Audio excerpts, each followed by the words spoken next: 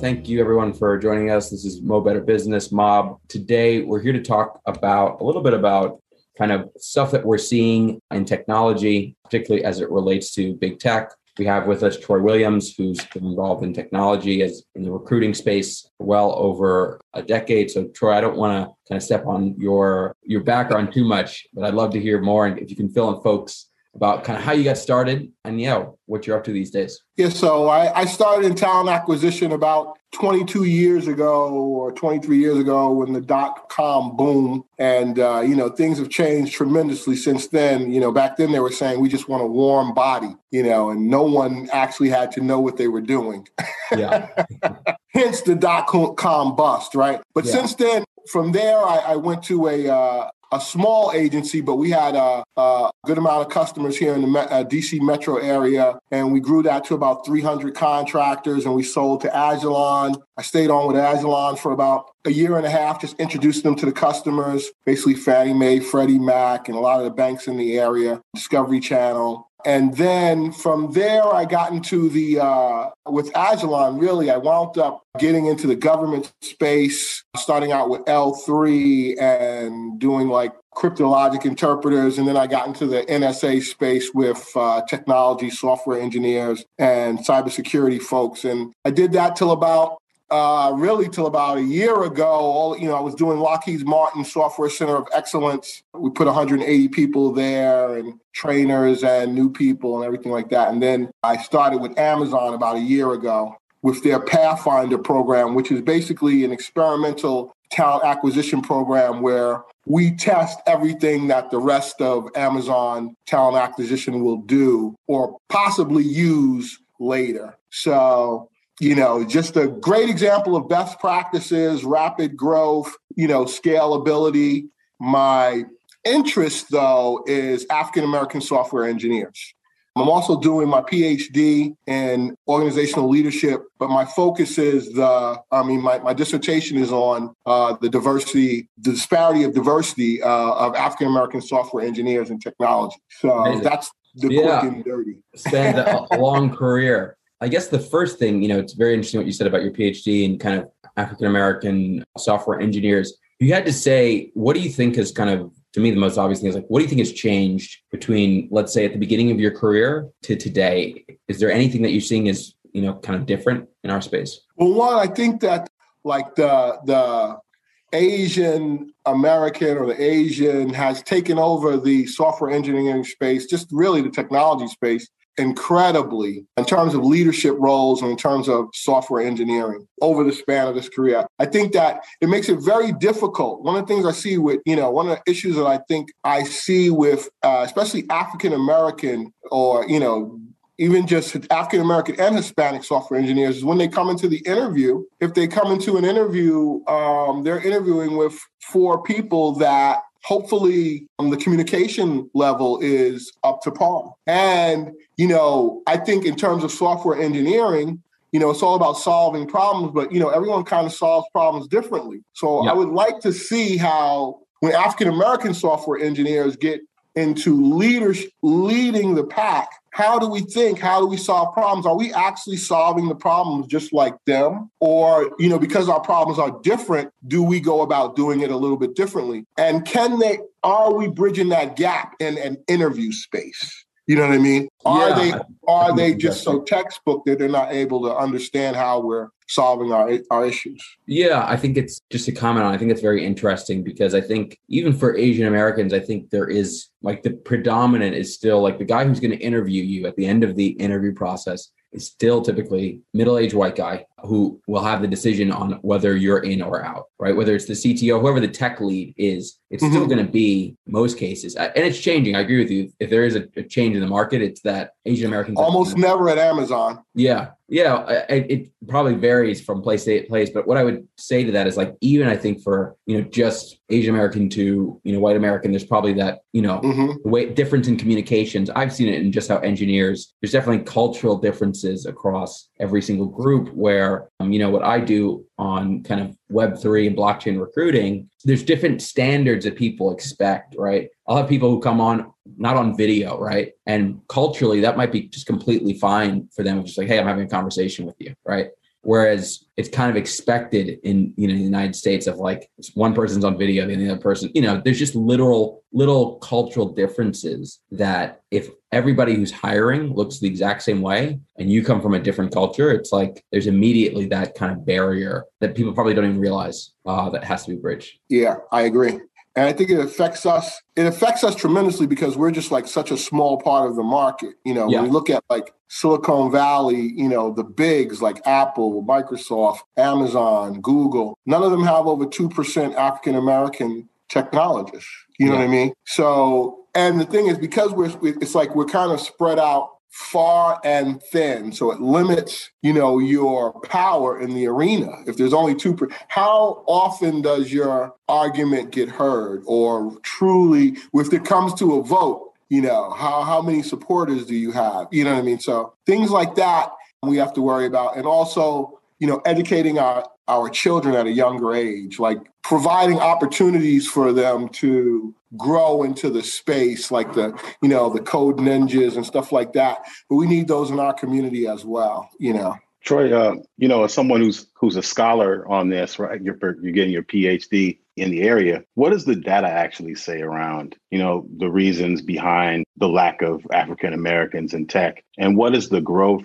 trajectory look like? Like, how much has the increase been over the last, say, few years, if you know that information? Okay, so initially, the data says that on the West Coast, like the Silicon Valley area, it's kind of low, like about 3%, of us are in software engineering. On the East Coast, and that hub being this DC metro area, it's a little bit higher, somewhere around 8% or something like that. One of the things that they're struggling with is, one, collecting data. Not a lot of people are writing, dissertations that have to do with African Americans specifically. When you say African American, you're saying a lot of things. There's the historic descendant of slave African American, and there's the, first generation African Caribbean, and then there's also like, some Pakistanis or, some Asians will put themselves out. They grew up in a black neighborhood, you know what I mean? They'll put African American on the thing.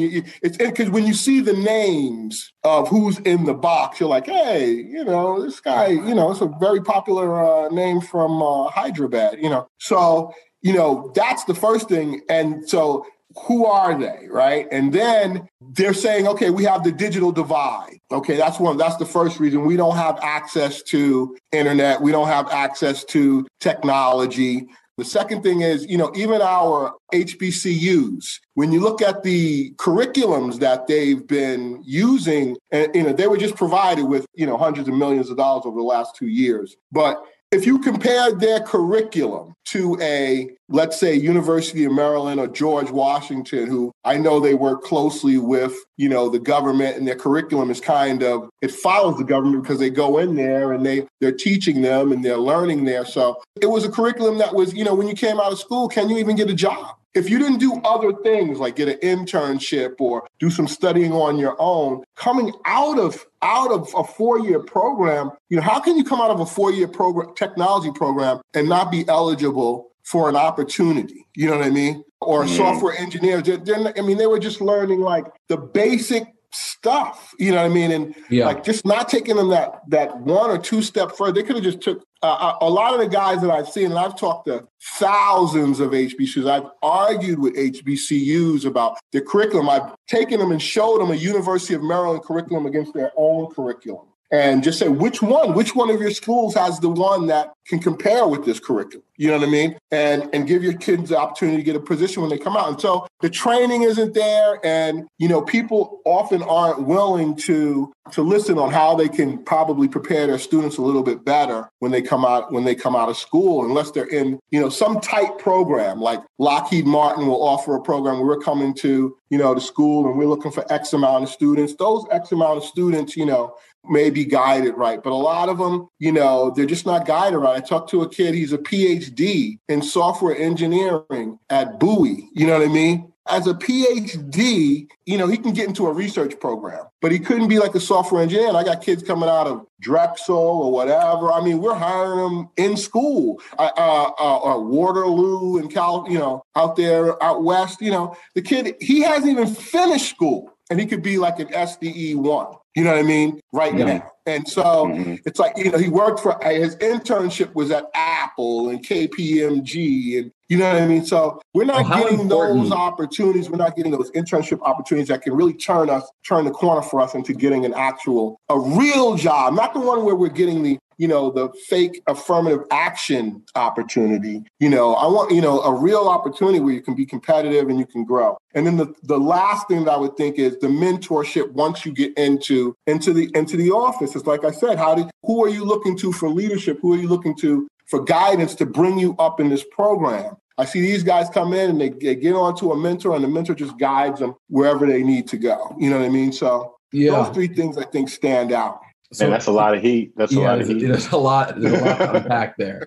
Yeah. The thing that kind of jumped out to me was you said it pretty quickly, was about how the internship, as you mentioned, a guy, he's basically in college, right? He's got the Apple, he's got KPMG. You're in a position where you're constantly seeing 1,000 resumes per day, right? How important is it to have that name brand on your resume when you're kind of entering technology? Does it kind of separate you from the pack? Is it simply the school? Is it how well they perform on that initial call? What's the thing that when you see it, you feel like I got to pick up the phone and call this person? When I see that, we're going to give you a look. Yeah. As opposed to someone at a random position doing technology software at a company that I don't recognize, because most of the stores I'm working for now, Microsoft, Google's, Amazon's, are big box stores. So, you got to be able to work at that scale, even if everything has to be logical and maintainable at this big box scale. So even if you've worked at these smaller places, which it doesn't really mean that, it just depends on the person. But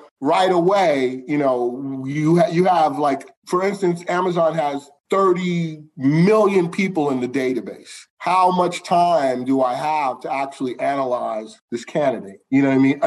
Initially, so when I see that, I'm going to pull him out of the pack and shoot him down the line. He's been Apple, KPMG, and Intuit. You know what I mean? Yeah. And he hasn't even graduated from college yet. Yeah. And Apple called him back twice, so. He's got a promising future. Something that's interesting to me also is, you mentioned that it's at 2% around in these major tech companies, kind of Black engineering. To me, because I think one of the biggest draws of joining an Amazon, joining an Apple, right, is frankly, the salaries are pretty absurd. Right. What can people expect? Because I think for a lot of smaller companies, there's probably a cap for an engineer around 125, 150, maybe 175. But what can someone who's going into an Amazon, what can they expect for, let's say, a mid-level engineer? Like what would they expect to kind of make? For an engineer 2, which would be like anywhere from 3 to 5 years, with probably $300,000. That would be a sweet spot. Yeah. And that's without really pushing the negotiation. Yeah. $80,000 a year in stock options. Yeah. Mm-hmm. Yeah. So when you hear numbers like that, right, which are way higher than what they're going to make, the same engineer at a startup is going to make half of that, right? What do you think is stopping Black engineers because from our previous conversations, you're saying they're not even applying. They're not even returning some of the calls. What do you think is preventing that, even when the call is coming from you? It's interesting. I think, I don't know if it's that they've heard, the work-life balance. I don't know if they, I'm not really sure. I'm really still trying to figure it out because they're not even giving me the opportunity to say, hey, look, let's say I just put an engineer in Northrop Grumman. I know what you're making. You know what I mean? So I was like, you're not even giving me the opportunity to say, hey, look, I put you there. I'm trying to groom you. I'm trying to bring you up into the big leagues. You're ready, and double your salary and the pay to increase your livelihood for your family. They're not even calling you back. It's like, I don't know if they've already heard that once they get it. I don't know what it is. I really am still trying to figure it out. I had a guy, he was about to interview with us. He didn't want to take the Hacker Rank challenge. We talked about that, which is really pretty simple from, the people who are passing it, if these college kids are passing it, with the prep, you should be able to pass it, right? So, and then he picked up a job with AT&T. I'm like, dude, I know you're not making this type of money. You should have, we're talking about real, cabbage, and it's also, it's not just the money. It's the best practices. It's the training. It's all the it's like, even if you don't stay here, if you can hack it out for a year, you can write your own ticket. You know what I mean? And just being in the environment with that type of positive energy. The reason why those guys work so hard is because they're kind of motivated by like some type of competitive spirit to be the best. You know what I mean? And what I have seen about them and what I like about them is they're kind of encouraging everybody around them to get with the spirit and let's all be the best together. What do you need? How can we help you? And it's very interesting. I think it's a hard entry, but I think once you come in and once you get acclimated, it's easy. But I don't know what the barriers are. I know, like at Amazon, like I said, it's like all the debriefs that I've been a part of, it hasn't been a lot of diversity in them, I must admit. In the software engineering specifically, the debriefs are very, undiverse. So I'm not sure if that's it because, I'm not bringing them to the table. I'm not seeing the software engineers. And not that I'm not seeing them with the tickets, but they're just not communicating yet. So I keep working on them. I did like 3 events this year just for diversity, women and people of color, so hacking hard. Amazon has like 1.75%. Their goal is to get to 4%. You know what I mean? That's their goal, to try to get to 4%. So we're looking everywhere. Not only that, I've encouraged them to provide all this other training to the people that we're specifically looking for in these diversity pools to give them a little additional time to prepare for the test, more, all this other stuff. And, people just aren't taking advantage of it at this point.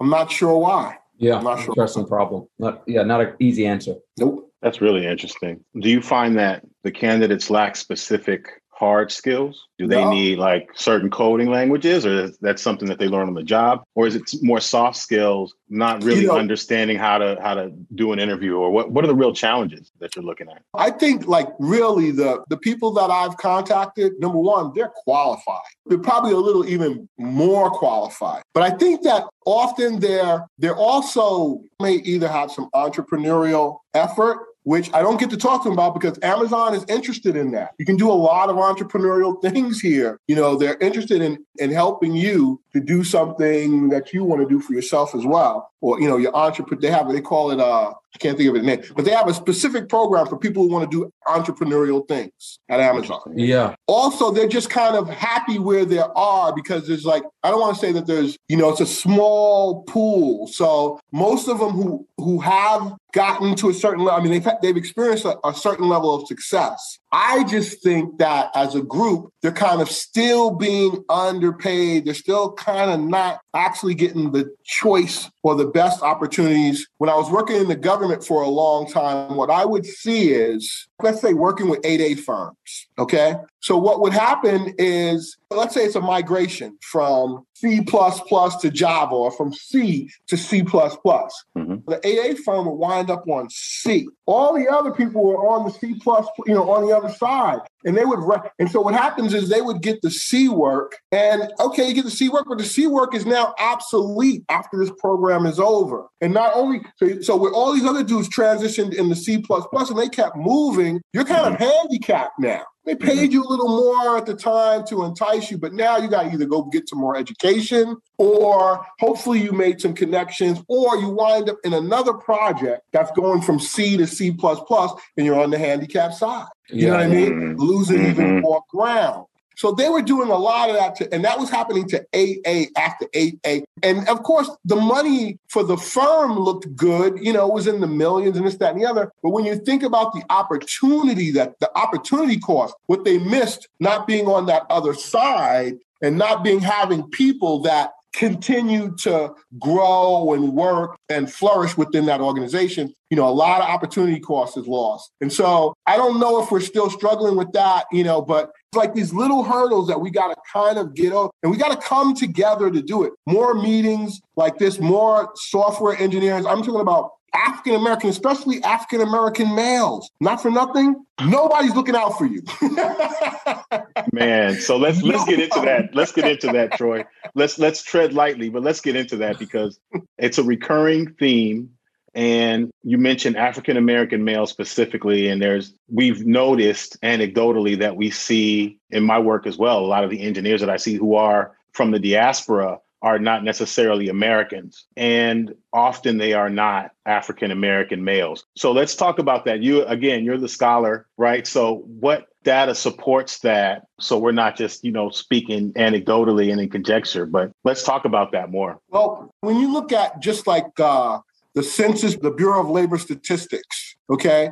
When you look at African American males, I think they are the lowest on the totem pole. And like I said, it doesn't dissect all those other cultures from the African American male. Whoever is brave enough to check African American male can be an African American male. But when you look at the names, it's not like Tyrone Johnson. Through culture, through trying to get back with our roots, a lot of us have changed our names, so you just can't go by the names. But it's very difficult for them to pinpoint. But either way, even with all of those people joining us, we're still the bottom of the totem pole. Everybody else is higher than us. Hispanic women, Black women, except for Hispanic males. We go back and forth. They're usually a little lower, but lately they've been coming on.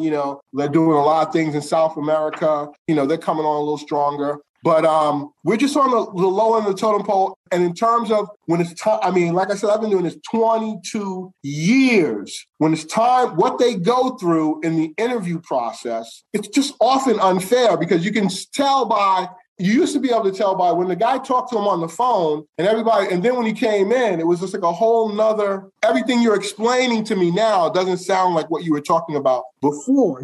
Has something changed with his ability? No, we just don't, they say, we don't think he's a culture fit. We're not sure if he's a team player. The intangibles that it's like, how can you tell like in an interview? You know what I mean? So there's that. And then there's just, I think in a lot of these interviews, I think they kind of get attacked in the interview. It feels like it. Like I hear like 5 different interviews, like just sitting in, listening to what's going on from the back. And you can just hear some of the inferences that are like, why you didn't ask this guy that? What made you dig deeper? Yeah, there's more of a questioning. You hear some anger sometimes and different things that. But I think there's more of a questioning of their ability that other people probably don't experience. But yeah, there's a lot to be said of that. I think of why Black males typically were at the bottom of the kind of the tech industry. So I think to what you said, I think these conversations are needed because the data still isn't even kind of cleared up or clarified. So a lot to kind of learn from just conversating on these topics. But something I did want to, while we're getting close to time, I just wanted to kind of get an understanding of. So obviously you've been in recruiting for, over 20 years. If you had to say kind of in the last 2 or 3, what would you say has kind of grown or changed in the space that's kind of surprised you?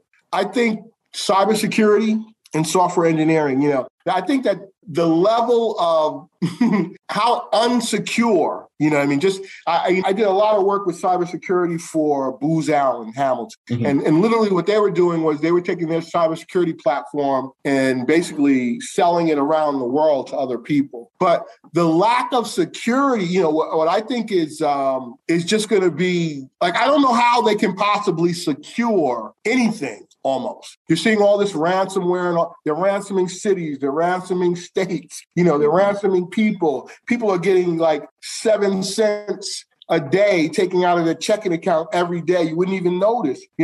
So one of the things that I think that we got to get a handle on is definitely cybersecurity. I'm going to go back to African Americans and software engineering. For me, everything is about automated processing and procedure. And if you can't keep up, if we can't solve our issues, if we're going to be the last one that has the ability to solve their issues because we can't automate our processes and procedures, it puts us in a very vulnerable position as a culture, as a people, And I think that we really have to wake up and really pay attention to, technology because development is freedom now.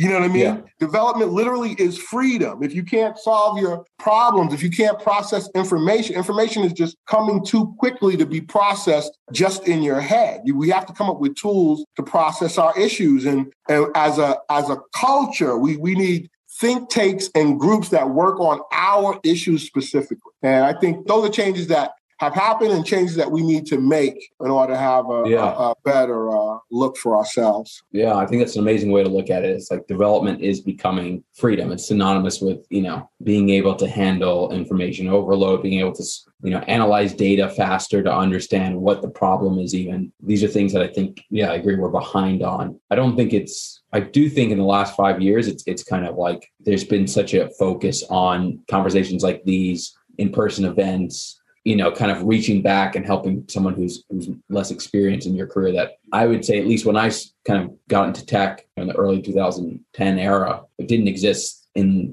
any format, really. It was absolutely the case of you're the one person in the room and you were just, that was going to be, that's the expectation. That was the rest of your career. So to even see that it's changed where I think people are looking more to reconnect with other Black people who are in tech, I think that's even a sign, an early sign. I think it's still super early for us, but I think it's at least a sign that, it's heading in the right direction. I agree. Yeah. Awesome. To hear, are there any last questions? I don't want to take up too much of your time, Troy, but it's been some great insights. Yeah, man, it was my pleasure. I like to talk about this stuff, and I just hope that we get the chance to bring more people together, more heads together, and try to figure out some other ways to handle these situations. Troy, what are some things, low-hanging fruit items that a young person or someone who's new in their career, let's say it is an African-American male or someone from an underserved community, what kinds of things can one do outside of, not everyone has access to certain schools and programs and internships, things that are under their control, under our control, things that you can learn either for free or cheaply. What are some opportunities for people to make themselves more attractive to the right employer for the right position? I think in software engineering, you have a few new technologies, React, Ruby, and those two, I see a lot of people learning without going to 4 years of college. I see, for instance, I had a contract with Bloomberg,